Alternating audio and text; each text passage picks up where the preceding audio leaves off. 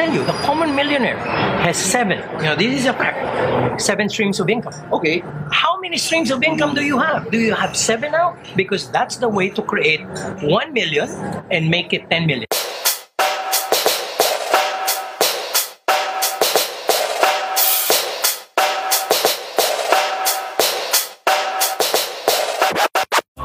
We're gonna be in Davao. We're gonna be there, make a difference in the lives of many people. So please, be there with us. It's going to be one powerful day of learning, one powerful day of awesome experiences. We'll see you there.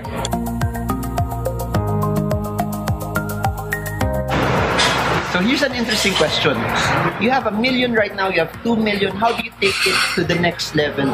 What do you do? Or you're self-employed, you're doing most of your hustle by yourself, you're earning a lot from it, but how do you scale it? How do you make it something that will not just last for today, but how do you make it very, very sustainable? Okay, I guess when people are into a good thing, sometimes they put their heart into it, they put their minds into it, and they do relatively well. And then they hit a certain ceiling. That's when things go down, that's when things probably taper off and then plateau. So I think it can be a product market issue, it can be your issue, it can be your motivation. So what I've done in the past is to look at ways and means on how to spread that kind of interest, right? So I got myself into investing on top of the work that I do. So I'm an entrepreneur while I'm an employee. Now people will say, oh, that's wrong. If you're an employee, you're dishonest. You have to focus on your job. Hey, remember this, guys, and I'm going to be very, very particular with this. If you're paid, your main job is to create value. And if you're creating more value than what's required, you're a good employee. Now, if you have time in your weekends, in your evenings, to dabble into markets, to start another business that you can have with your wife, your partner, some friends, why not? You now expand your earning capacity. Earning capacity is the best way to create wealth. Many people look at, sorry to say this, many people focus on the budgeting side. I do that. I'm not saying I'm not gonna do budgeting, but I'll tell you, it's more fun increasing the revenue, right? Agree. Totally agree with that. Yeah. So you get to increase the revenue by getting yourself into many things. Like if you can earn commissions on a certain side business, if you can start a business with a friend, as I've said, a partner. So you now have entrepreneurship, you now have your job, you now have investments in markets, and when you do this, you somehow have all guns firing. It's almost like you're a car. There are 8 to 10 cylinders. Sometimes there are 4 to 6 cylinders. Sometimes cars don't fire on all cylinders, and that's the reason why the car is not gonna move fast. But when you hear the Ferraris and the Maseratis of the world, all those cylinders fire up very early, very fast. That's why they zoom. That's also what's happening to wealth creation. If you have more ways of increasing revenue, if you have more ways of growing your money, then your pathway to wealth will be faster. I'll tell you, the common millionaire has 7. This is a fact. 7 streams of income. Okay. How many streams of income do you have? Do you have 7 now? Because that's the way to create 1 million and make it 10 million. When you say 7, you mean 7 businesses or 7 different asset classes? 7 different asset classes or businesses. As long as you get income from 7 different kinds of endeavors. Separate endeavors. So it can be a fixed income base, it can be a business, it can be a stock portfolio. As long as you get all of those 7 contributing to your kitty on a monthly basis, even if you have work, that salary, that's again another revenue creation model. So you put all of these, and on a monthly basis, you get inflows from all of them. It's easy to make your 10 million. That will be a way to go. Like Marvin here has too many sources.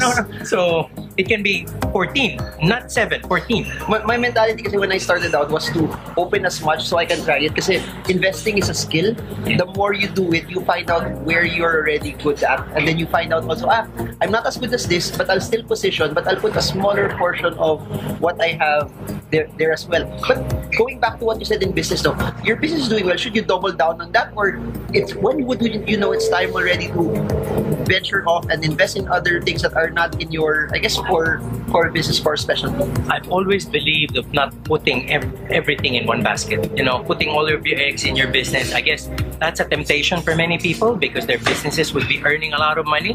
They put everything there because the yields are really good, the earnings are good. Wrong. You know, you're putting yourself into what I call concentration risk. So even as you can scale that business, I would take some money and put it in markets, put it in other businesses, putting it in other companies that can also earn for me. Because what's important is that you're not, you know, in a precarious position that one revenue source gets killed and you get killed. See, it's very important that you have different flows of income. So much so that you're not you know, dependent on one.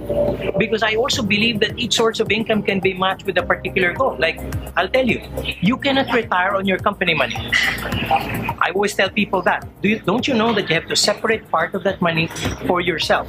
Because in the future, once you give that business, the reins of that business to another person, like your children, they will start running it. It's not your money anymore. It's going to be company money. So you have to know how much money you can set aside, because when that happens, your retirement will now be based on the money that you've set aside.